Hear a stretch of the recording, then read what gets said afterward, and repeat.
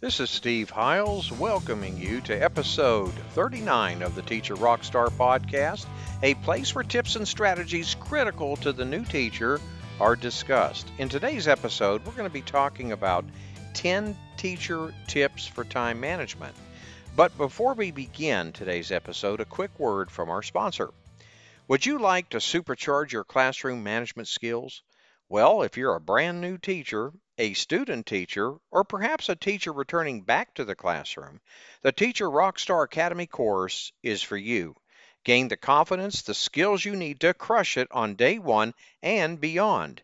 Take advantage of our 365-day email support, one-on-one coaching, and some super cool bonuses. Enroll now at the teacherrockstaracademy.com. That's teacherrockstaracademy.com. This will put your teaching career on a whole new trajectory. Okay, let's dive right in. When teachers sit around in a teacher's lounge, uh, they often complain about their messed up routines, their students arriving late to class.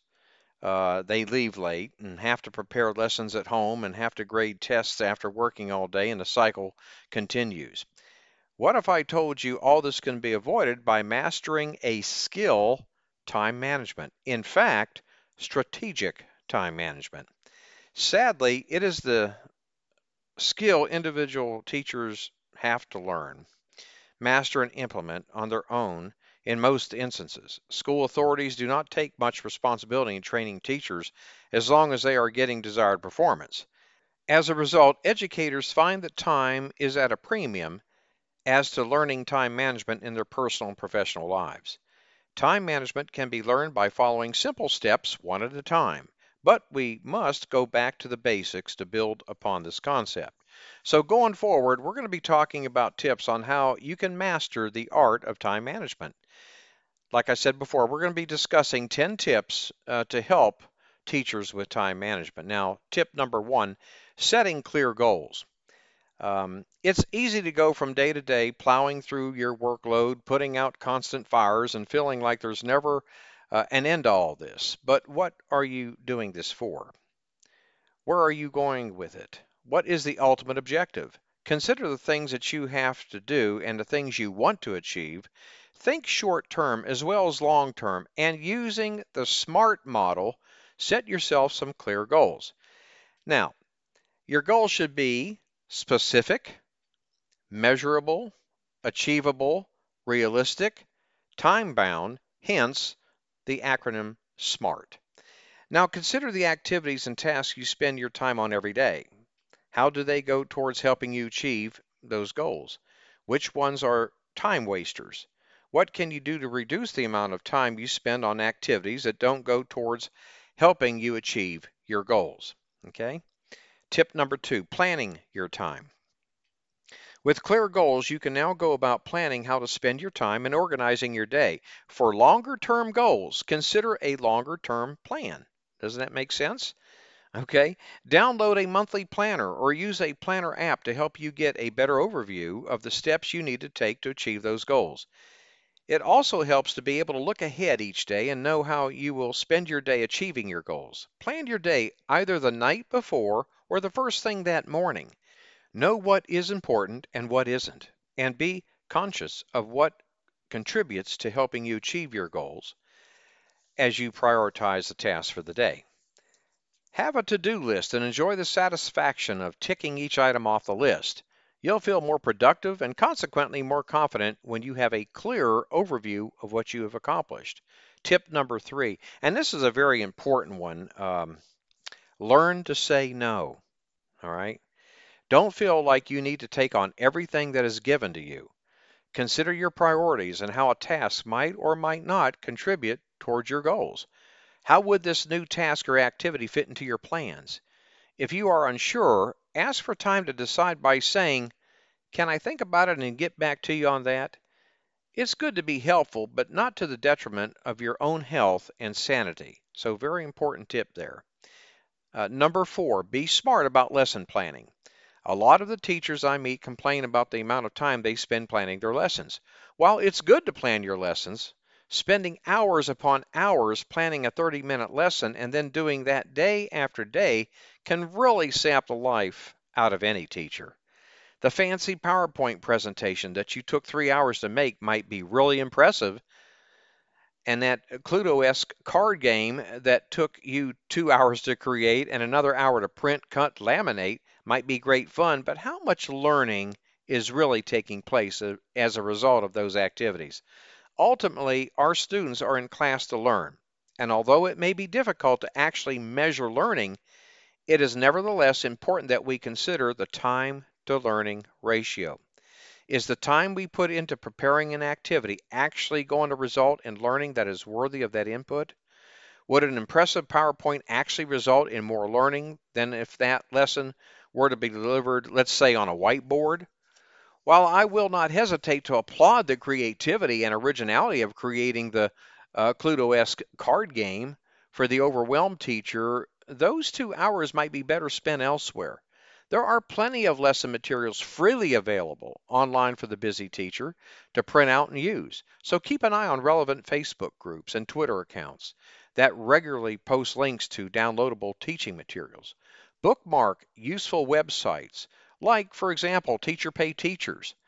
There's lots of free stuff available there. And keep an organized folder of printouts, handouts that you've used so that you can reuse them again in the future. Moving on to tip number 5, be smart about grading. Now, I have another podcast, an earlier one, that talks about grading policies and strategies and things of that nature. Um, and the one thing I say there is everything does not have to be graded, okay? Uh, for example, okay, I often hear teachers complain about grading of homework and assignments. Unfortunately, there isn't much about grading that's enjoyable, and the best thing to do is to be smart about it. Now, if the grading is objective, for example, there is a right or wrong answer, then have your students do the grading. Uh, the added benefit is that our students will probably learn more from grading their own papers as it impresses upon them to consider possible mistakes and the reasons behind the right answers. Don't give out lots of homework from the start. Plan and spread out the deadlines for homework assignments you give so that you're not left with multiple piles of work to tackle all at once. Plan to grade a small load at a time rather than leaving them all till the last minute. Having the psychological burden of knowing you have a large pile of grading to do is not only soul destroying, but will more than likely make you procrastinate further. As I said earlier, you don't have to grade everything. Consider only focusing on certain points when grading an essay. And let students know beforehand. Say things like, for this assignment, I'll be specifically looking at how you organize your paragraphs. You might want to check out my podcast number 6, reference grading best practices, okay? I think that would be really an eye-opener for you. Now, before we proceed to tip number 6, here's another word from our sponsor. Imagine having access to educational products, instructional videos, top-rated teacher podcasts, and articles worth over $1,000 for just pennies a day. Wouldn't that be awesome? And you know what the best part is? You get a 7-day free trial. So really, what do you have to lose? Okay, go check it out. Take a look around. All you simply have to do is go to myteachermembership.com. That's myteachermembership.com.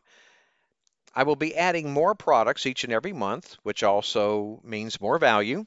And I know you're going to love being part of this teacher membership community.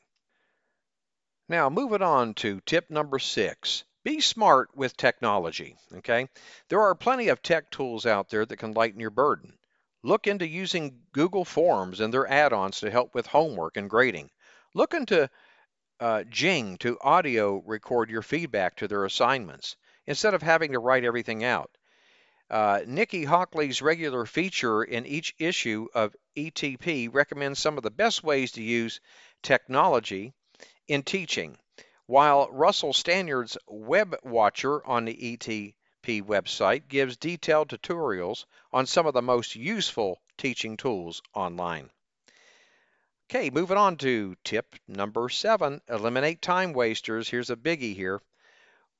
What do you waste time on each day? Is it browsing on eBay for things you don't need? Is it checking Facebook updates, looking at Instagram photos, or watching cute YouTube videos of cats? Or is it getting involved in unproductive chats and email chains that cause nothing but frustration? Do you find yourself splitting your attention between trying to watch something on television and playing a game on your phone, and then feeling deeply unsettled by the stress levels caused by dissatisfying multitasking? It's important to know what it is you're wasting your time on. Remember that if you're truly getting rest and relaxation from doing that activity, then it isn't a time waster and can be categorized as having me time. However, if the activity isn't really relaxing you, then it's time to cut it out of your day. Then proceed to set certain rules that will help you eliminate these distractions. For instance, decide that you will remain offline when you are grading, or have a no multitasking rule when you're meant to be relaxing. Okay, tip number 8, apply the 2-minute rule. This is kind of a cool thing here. In David Allen's book, Getting Things Done, he proposes applying the 2-minute rule to everything we do. For example, if it takes less than 2 minutes to complete, then get it done now. It would take more than 2 minutes if you were to come back later to do it. I apply this rule to answering questions in emails and online groups, dealing with admin requests, photocopying, printing out handouts, and even daily household chores. In addition to the traditional 2-minute rule, I also apply a variation of it to tasks that take a lot more than just 2 minutes to complete. When there is a bigger task ahead of me, like for example, a pile of papers to grade or writing a blog post, and I'm lacking in motivation to do it, I tell myself that I will start the task and do it for only 2 minutes. I often end up doing it for more than 2 minutes. And when I'm confronted with the task for the next day, I'm pleased to see that some of it has already been done, and I'm more motivated to finish the job, thus solving the problem of inertia.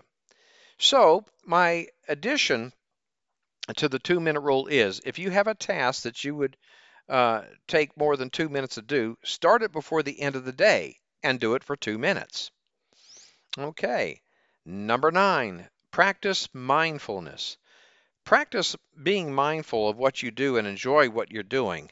When you are trudging along from one task to another, it's easy to feel overwhelmed and lose sight of what it is you're actually doing.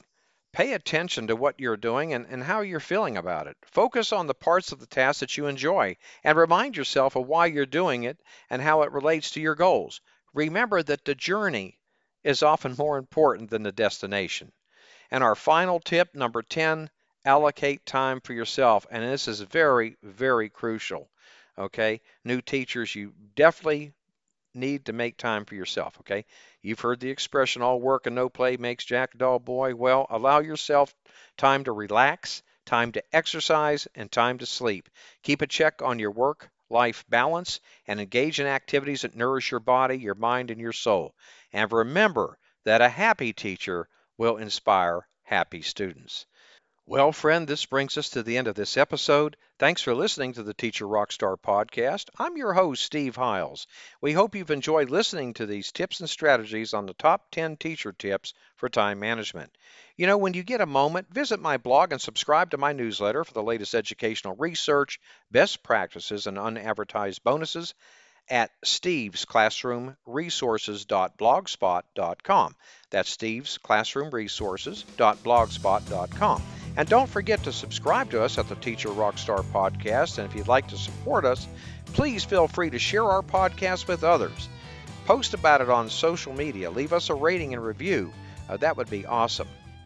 Thanks again, and we'll see you same time, same place next week. And remember, my friend, you got this.